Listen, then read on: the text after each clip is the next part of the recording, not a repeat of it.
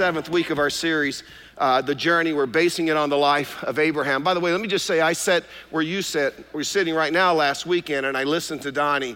And I don't think I've said this, but boy, when you see him, let him know how fortunate we are to have someone with his giftedness to be here and to be a part of the Hope family. And I just love working. I told Laura, when I come and I hear Donnie talk, I feel like I've been at Hope, and I feel like nothing misses a beat, and I just want to thank him because some of the topics that he's taking on. See, the cool thing about starting the church, you can give him things like Melchizedek and stuff like that. You go deal with that. I want to do the fun stuff like we're talking about this weekend. But we're in the 7th week. It is based on the life of Abraham. We're learning from Abraham what it looks like to trust God for the journey that he desires to take us on. It's the journey, see, he wants to take us on. He wants to take us on. Now, I stress that because if he's taking us on the journey, that means he's leading the journey. That means that he's in charge of the journey. And if we're actually gonna go on this journey with God, to be honest, this is where the rub comes. Because let's face it, if you're like me, you like being in charge. You like knowing where you're gonna go. How long is it gonna take you to get there? When are you going to arrive? And because of that, there's something scary about going on this journey with God. There's something scary about trusting God with our life, especially when it comes to trusting God for our future. And the reason it's so scary is because, let's face it, if God is in control, you know what that means? That means that I'm not in control. And I'm not sure I'm gonna like where he's gonna take me. And I'm not sure I'm gonna like the journey. And I'm not sure I'm gonna like how we get there or what it takes for me to get to where he wants me to be in my life.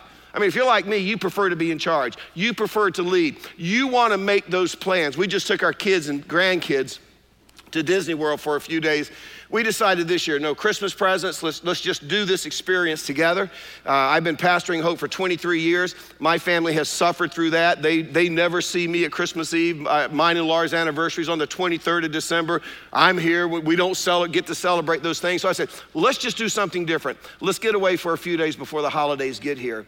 And one thing I learned about traveling with my family, first of all, I told Laura, this is what it's like. If you go on a trip with your kids and grandkids, it's a trip. If you go without them, it's a vacation. There's a big distinction there. But what I learned is my kids and grandkids aren't that excited about the fact that I am a guy who likes to make plans. They're like, they want to lay back, they want to get up, they want to get in the van, they want to take off, get to the park whenever, but I'm going to make a plan. And it got to be a joke. Every night we're coming back from wherever, they would say, Dad, what's your plan for tomorrow? And I can hear them rolling their eyes and elbowing each other. And of course I have it, right? Well, I think if we're walking out of the condo at 7:47, we'll be in the van with our seatbelts buckled at 7:50. That'll get us to the park at 8:18, through the gate at 8:33. We should be at Space Mountain right on time to use our Fast Pass, right? And they just roll their eyes. That's just the way I operate. See, but when you give your life, when you give your future over to God, you decide that you're gonna go on the journey and walk by faith. That's not the way it works. What you discover all of a sudden is it's not about our plan. In fact, this is what God said in Isaiah 55 verse 8, my thoughts are not your thoughts, neither are your ways my ways, declares the Lord. As the heavens are higher than the earth, so are my ways higher than your ways and my thoughts than your thoughts. So God basically is saying this, I created you. I have known you since you were in your mother's womb. I wove you together. I have a purpose. I have a plan for the journey that I want to take you on. Your decision is this. You can either go on that journey with me that I desire to take you on, or you can settle for second best. But at the end of the day, it's our choice. We get to decide whether or not we're going to follow God on the journey. And if we're really going to follow God, if we're really going to trust him with our future, if we're really going to live that way, this is what I'm learning. We better not get too attached to our thoughts and our ways and our plans. And as you think about it, this really applies to several areas of our life.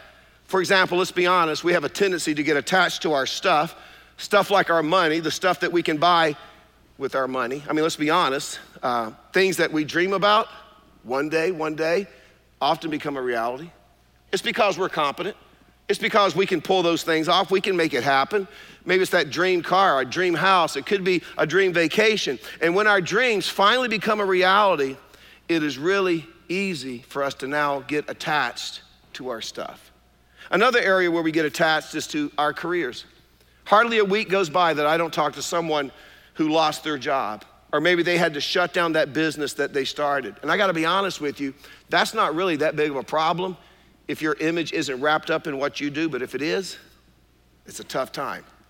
Another area where we get attached is to our plans and dream. You may be here this weekend and you're suffering through the death of your dream.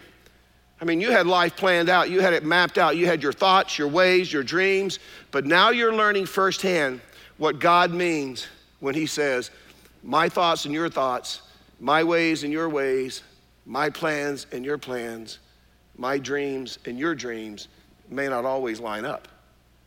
And yours didn't line up. And it's always tough. It's hard to see a dream die. But I think probably the toughest area when we talk about being attached to things has to do with relationships. It could be a mate, a parent, it could be a child, it could be a friend. Maybe it's a romance that you were 100% certain was going to end in marriage, but things have a way of changing, don't they? Roommates move out, coworkers find new jobs, neighbors move on. And when these people leave us, our worst case scenario, maybe they're taken from us, there's this incredible sense of void and loss in our lives.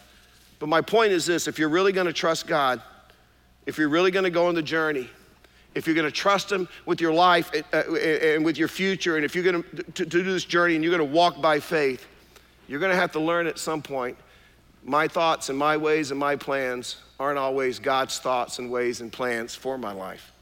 Now, the story we're gonna look at this weekend from the life of Abraham may be the best example of this principle found anywhere in the Bible. So if you have your Bible this weekend, Genesis chapter 22, or your phone or your iPad, whatever you have, you click on whatever, Genesis chapter 22.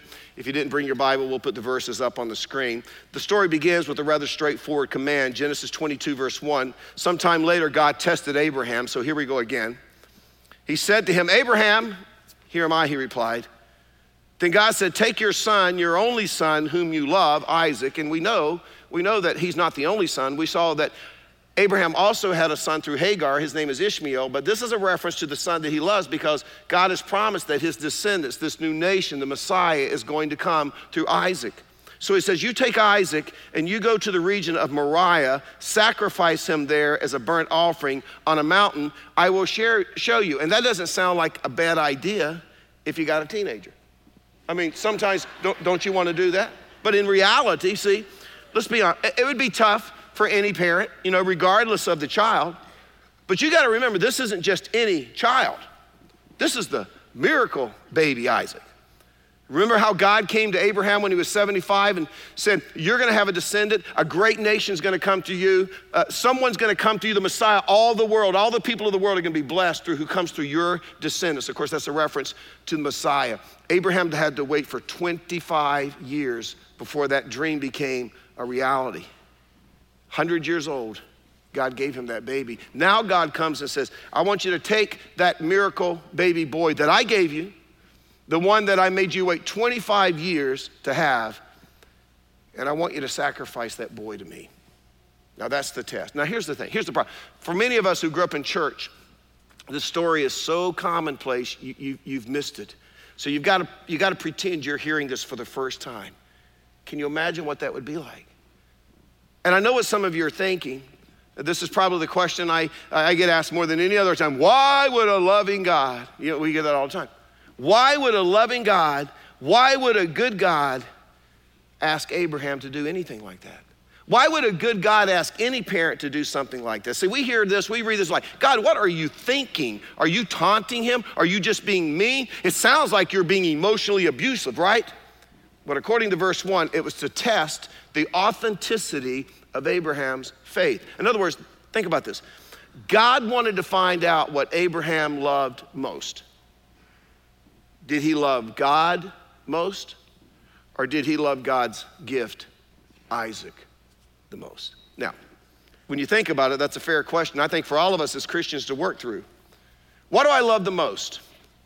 My health or the God who gives me my health? What do I love the most? My career or the God who gave me the gifts and ability that allows me to do my career? What do I love the most? My family, my spouse, my children, or the God who gave me my family, my spouse, my children? So God comes to Abraham and says, okay, Abraham, here's the test. I want to see where your true alliance or true allegiance, your true affection lies. He says, I want you to take that miracle boy and I want you to sacrifice him to me. And as you read the story, you can't help but be impressed with Abraham's swift obedience. And this is kind of a character trait we've seen in the life of Abraham. You may remember back in chapter 17 when God says, Abraham, I'm going to give you a sign of the covenant that I have with you. And we're going to say a lot about this covenant next week as we wrap it up and put a Christmas twist on this story. But you remember he said, I'm going to give you the sign. And I'm sure Abraham was thinking, what could the sign possibly be? And God said, what? Yeah, circumcision. And it's interesting, at that point, Abraham didn't say, woo, I got to think about that. Or like you would say, I got to pray about that. So that's the spiritual way to do it. Or I got to check my doctor. I don't even know if that's wise at my age, God. No, it says on that very day.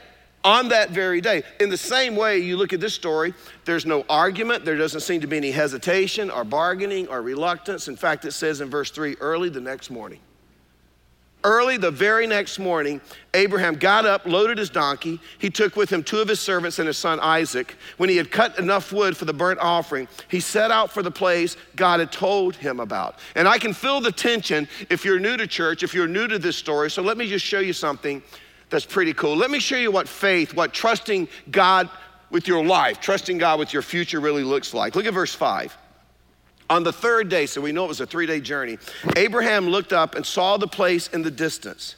He said to his servants, stay here with the donkey while I and the boy go over there. Now notice this. We will worship and then we will come back to you. In other words, we're gonna go up that mountain and we're gonna worship and then we are going to return. Now, how did Abraham know that? Is that just the power of positive thinking? I'm just going to think positive thoughts. Is that what it is? No. The answer is actually found in Hebrews chapter 11, verse 17. This is what it says. The writer of Hebrews says, it was by faith that Abraham offered Isaac as a sacrifice when God was testing him. Abraham, who had received God's promises, remember, the father of the Jews, the great nation, the Messiah, Abraham, who had received God's promises, was ready to sacrifice his only son, Isaac, though God had promised him, Isaac is the son through whom your descendants will be counted. Look at this. Abraham assumed. Now, we all know what assume means, right? But it works out for Abraham. Abraham assumed that if Isaac died, God was able to bring him back to life. Wow. I mean, how is that for faith? Abraham simply thought, wait a minute. God promised me that my descendants are going to come through Isaac. God now wants me to sacrifice and take the life of Isaac.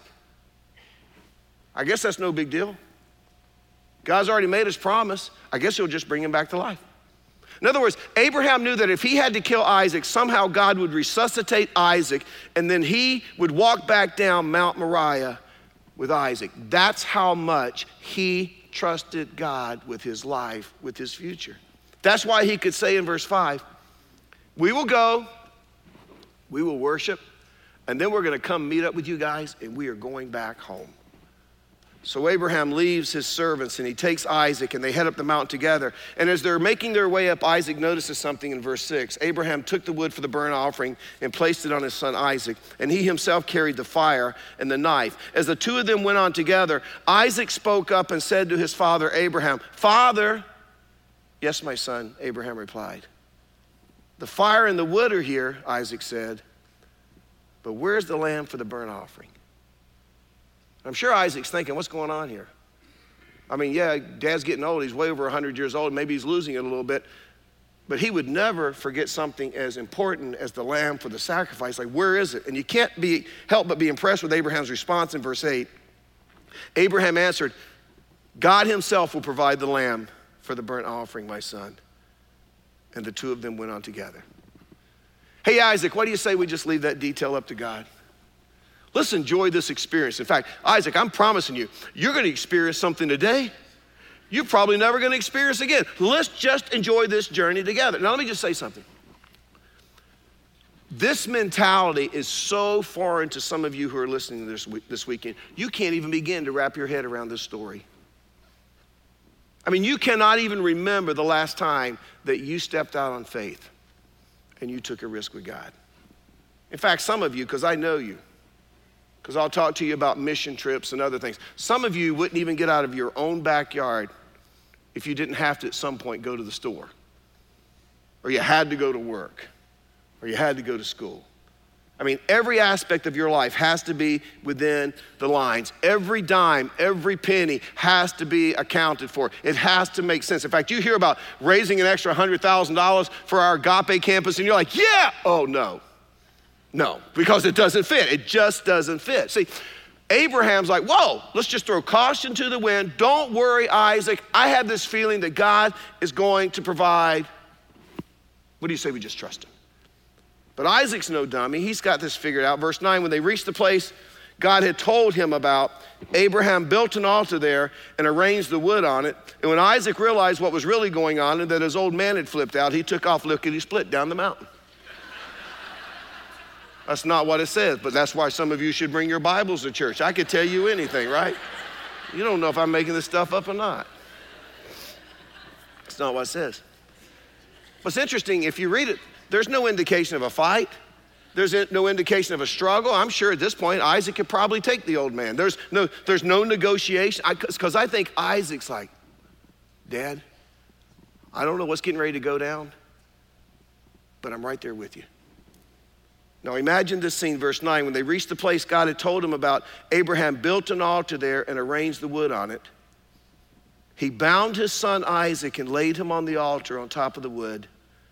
Then he reached out his hand, took the knife to slay his son. And I believe that Abraham raised that knife, that dagger, with every intention of plunging it right into the center of Isaac's chest. And all of a sudden, out of nowhere, a voice says, stop. And I'm thinking that Isaac is rather relieved at this point, you know. But I'm guessing that he's no more relieved than Abraham. That's enough, Abraham. Put down the knife. We're good. You passed the test. God ever put you through a test and then stopped you at the last minute? First church I was pastoring was in Southern California. I often refer to that first church as Camelot. Partly was because I was 24 when I took it over. Laura was 21. We didn't have a clue what we were doing. I hadn't even been to seminary yet. But God just blessed us. The church just grew and exploded, and all these young families were coming to Christ, and it was just super cool. And the church grew, and whenever your church grows, sometimes people notice. And so one day I was in my office, and I got a call from a couple of men in Columbus, Ohio, and they said, hey, listen, we're on the board at a church here in Columbus, and our pastor resigns, going to the mission field. And we've heard a lot about you. We kind of checked you out. We were wondering if you would consider being the pastor of our church. And I said, well, no, thank you. I'm not really interested. I'm where I believe God wants me. I'm really pleased to be here. But thank you. I'm honored that you would ask. And then they asked me the weirdest question. They said, would you pray about it? Well, I mean, I'm a pastor. I can't say, no, I'm not even going to pray about it, right? So you know what I said? I'll pray about it, but I'll be honest with you, I never prayed about it because I had no intention. Plus, I was 100% sure God did not want me to go to Columbus, Ohio, right? Oh my gosh, from Orange County to Columbus, Ohio? So I said, we'll call you back in a couple of weeks. So Laura and we would talk about it. But seriously, I never prayed about it. But during that 2-week period of time, God began to work in my heart till I'm like, oh my goodness. God may want us to go to Columbus, Ohio. So on that Sunday afternoon, I'll never forget, I'd finished preaching the morning services, and they were supposed to call me about 2 o'clock that afternoon, so I told Laura I was just going to stay at the office. And I stayed there, and I waited for their whole board to call, and we had a conference call. And at the end of it, they said, so we really would like to extend to you an invitation, you and your wife and kids, to come out and visit, and let's have a conversation about you pastoring the church here. And I said, that's fine. Just call my assistant, and you can set up the arrangements. And I hung up, and there was a sense of, And I got up, and I walked out my office. Between my office door and my car in the parking lot, it was almost as if God audibly said to me, okay, you don't have to go. You don't have to go. And I went home, and I walked in the door, and Laura said, what did you tell him? I said, I told him we would go. But I said, we don't have to go. I said, I have never been more sure of anything in my life. We don't have, do you know how relieved I was? Can you imagine living right in the middle of all of those obnoxious Ohio State Buckeye fans? I couldn't have done it. I mean, I would have killed some of them. Anyway, ended up in prison. It wouldn't have been pretty, but I had a prison ministry. So maybe God had a plan. But anyway. But I was so relieved. But you know what? I think God was saying, I want to see what you love more. Do you love the church that I've allowed you to grow up under you? Or do you love me more? You're going to have those times of testing, right? Put down the knife. And look what it says in verse 11. The angel of the Lord called out to him from heaven, Abraham, Abraham, here am I, he replied. Do not lay a hand on the boy, he said. Do not do anything to him. Now I know that you fear God because you have not withheld from me your son, your only son. Abraham looked up, and there in a thicket, he saw a ram caught by its horns. He went over and took the ram and sacrificed it as a burnt offering instead of his son. So Abraham, I want you to notice this. Abraham called that place, the Lord will provide. Now I want you to notice something here. And to this day, it is said, on the mountain of the Lord, it will be provided. Why would it say that? To this day, it is said, on the mountain of the Lord, it will be provided. Well, maybe you want to know, and this is why you should go to Israel with me. The days and months and years and centuries passed, and over those centuries, the name of this place changed from Mount Moriah to Mount Calvary. And it was there that God offered up his son to pay for our sins so that we could be restored back to a relationship with God. And to this day, it is said, on the mountain of the Lord, it will be provided. That's cool stuff, isn't it?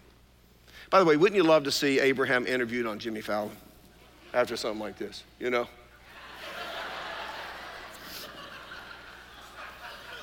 Our program team has too much fun sometimes, but I can see it going down. Abraham, it's all over the news what you did with your son.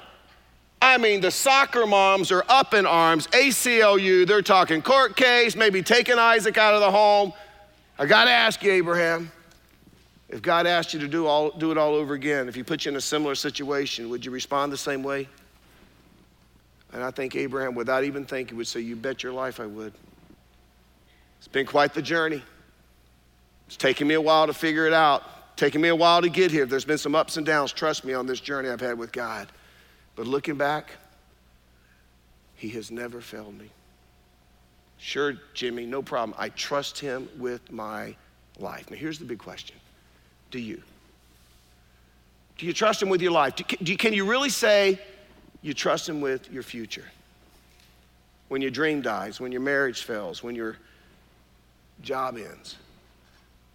Maybe sometimes when he does something as painful as takes a loved one, takes a spouse, takes a child, can you really say, I trust him with my life, I trust him with my future? Because if you can't, you know what the alternative is? For a Christian that's living a life of darkness and despair and hopelessness and fatalism, and I mean, if you want to live that way, you can certainly live there. But I'll tell you this, if you're going to be a person of faith and you're going to go on the journey with God, you are going to have to make this decision at some point. I don't want to spend another hour of my life thinking that God doesn't have what it takes to take care of me. That God has lost his stuff to provide for me. I don't want to spend another hour of my life thinking that he can't do something great in my life, that he can't do something great in the life of my family. You're going to have to decide which way you want to live. Do you trust him or do you not trust him? It's no secret to many of you, and part of it's because I wear my feelings on my sleeve. I just kind of let it all out there. In fact, somebody told me one time, they said, listen, the thing we appreciate about you so much is your transparency. But you know what people hate about me so much? My transparency. In fact, I ran into a family and they said, yeah, we used to be at Hope, but we had to leave. I said, why? They said, we couldn't get used to your transparency. I said, what do you mean? They said, we need somebody on a pedestal. Somebody that we can look up to. And I'm like, yeah, you made the right decision. You probably should have left. But The last couple years have been tough. A lot of darkness at times, disappointment, sometimes just disillusioned. And I'm looking all over the place in the thicket for a ram, right? Like, God, get me out of this mess. And some of those times were tough and more tough to endure than you'll ever know. I'm not quite that transparent yet.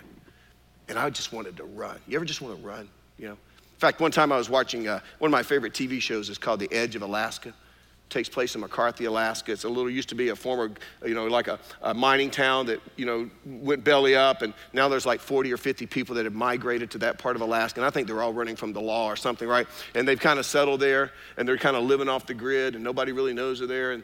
And I'm watching this show and Laura's on a computer, because she's working on her lesson. I was watching it on a Saturday morning. She teaches here on the weekends in Kid City. And I sensed she was looking at me. I looked over and said, "What?" She says, "You're going to do that one day, aren't you?" I said, "Do what?" She says, "You're just going to disappear one day, aren't you?" I said, "Maybe. But you could probably find me in McCarthy, Alaska, right? But why would you even think about those things? You know what? On the journey, I'm telling you, there are going to be times where you just get frustrated with God's lack of response. Don't you sometimes just get frustrated and think, He's not even listening to me?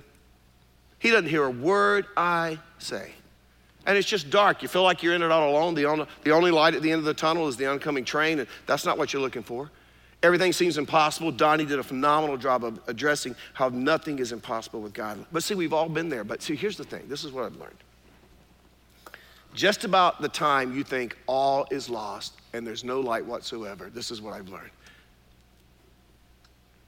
Bah. Yeah.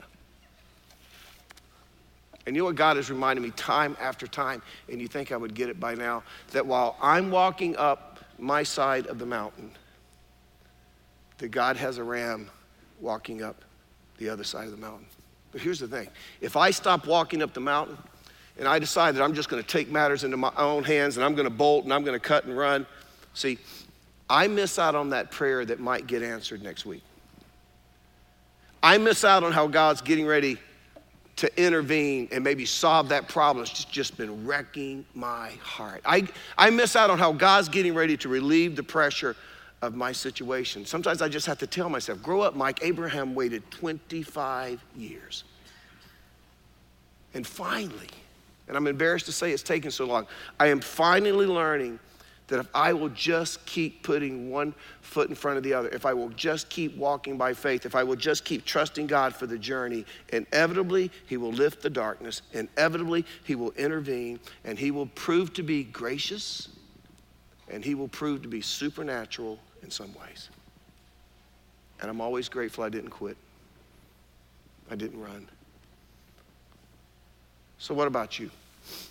How are you going to walk into the future? You know, some of you listening this weekend, you've been coming for a while. You've been kicking the tires of Christianity and checking it out. And I know because I've talked to some of you, you've come right up to the point of following Jesus, right up to that edge where you're thinking about trusting Him with your life, trusting Him as your Savior. But then all of a sudden, panic sets in. You begin to think, man, if I give my life over to God, if I give my future over to God, my freedom's going to be gone. The fun's going to be over. I'm going to put on that religious straitjacket and life's just going to be miserable. I want to tell you that is not the God I worship. You know what God will do? If you'll invite Him into your life, He'll open doors, He'll free your spirit, He'll give you purpose like you've never had before. He will use your life in ways you could never imagine. But I'm going to tell you something, you're never going to experience that unless you can take that step of faith and trust Him with your life. Let me tell you, if you're searching, just get it done. Just close the deal. Just take the step of faith. See what God does. You're never going to know unless you take the step. But the other group that's listening this weekend, you've been Christian for years, maybe just playing it safe. You still don't have the courage to take risk. You don't have the courage to move when God nudges you to move. There are just certain areas of your life no matter how long you walk with God, you just can't trust. You can't walk by faith, and you just can't put it on the line. For some of you, I don't know if you'll ever get there with your finances, and you'll never experience the joy of God partnering with you in your financial worlds, or maybe it's a relationship, or maybe it's a career. But I love this verse, 2 Chronicles 16:9. For the eyes of the Lord range, and literally the Hebrew word means searches. The eyes of the Lord search throughout the earth to strengthen those whose hearts are fully committed to him. He just wants people who are all in. I mean, maybe it's just time for you to get out of the safety zone and take that step of faith and follow a nudging, a prompting from God. Do what he's been asking you to do, but you've never had the guts to do. I talked to somebody who's been at Hope for 20 years, and he says, Mike, this is the hardest conversation, but there's a new little church starting up in Apex, and I feel like God wants me to take what I learned at Hope and go there. I said, do you feel like that's what God's calling you to do? He said, yeah. I said, well, give me a hug, but go. Don't stay here if that's what God is nudging you to do, but you've got to do that, see, because he's involved in ministries here and things here. You gotta have the courage to release the controls of your life, the things that you're attached to, so that you can put your future into his hands. Let me tell you something, it would blow us away if we could get a glimpse of the life that God has planned for each one of us. In fact, this is what I want you to do. Turn to the person beside you, just look him in the eyes. Wake him up, look him in the eyes, okay? Wake him up. I'm looking, okay, look right in the eyes of the person beside you. Go on, I'm gonna sit here all night. I got nowhere to go, it's snowing, who cares? Okay, look right into their eyes, okay? I want you to say this to them, ready? I can see you in the future. Say it like you mean it. I can see you in the future. Say it simultaneously. Okay, and you look much better than you do right now. No, say that. Say it. I see you in the future and you look much better than you do right now. Okay, don't laugh. But here's the deal. To experience that, the life that God has for you, at some point you're gonna have to release whatever it is that you're clinging to, and you're gonna have to trust God for your future. What are you hanging on to? Is it a possession? It could be that. Is it a dream? It could be that. Is it a person? It could be that. Is it your career? It could be that. I mean, I don't know what God wants you to hear this weekend. For all I know, I tell you, I'm speaking to someone, and you're just holding something so tightly in your grip. You cannot let it go. Just throw it down. I'm telling you, God is trustworthy. I'm telling you, God will provide. I'm telling you based on experience. If he takes something from you that you just cherish, he has got something better to replace it with. Just like with Abraham, he's got a ram in the thicket. And maybe you can't see it right now. Maybe you don't know how he is going to come through, but I'm telling you, he will provide. But if you're gonna experience that, you're gonna have to surrender to the journey. A couple of years ago, we did a series and our team made an incredible video. And as I was sitting in my office at home working on this message this week, I asked them, could we show that one more time? So I wanna just wrap up this message by having you watch this video. You remember it, but this describes what the journey is like. Watch the side screens and then we'll pray. At first, I saw God as my observer, my judge, keeping track of the things I did wrong. He was out there, sort of like a president. I recognized his picture when I saw it, but I really didn't know him. But later on, when I met Christ, it seemed as though life was rather like a bike ride, but it was a tandem bike, and I noticed that Christ was in the back, helping me pedal. I don't know just when it was that he suggested we change places, but life has not been the same since. When I had control, I knew the way. It was rather boring, but predictable. But when he took the lead, he knew delightful long cuts up mountains and through rocky places at breakneck speeds. Even though it looked like madness, he said, pedal. I did not trust him at first in control of my life. I thought he'd wreck it. But he knows bike secrets, knows how to make it bend to take sharp corners, knows how to jump to clear high rocks, knows how to fly to shorten scary passages. And I am learning to shut up and pedal in the strangest places, and I'm beginning to enjoy the view with my delightful, constant companion, Jesus Christ. And when I'm sure I just can't do any more, he just smiles and says, pedal.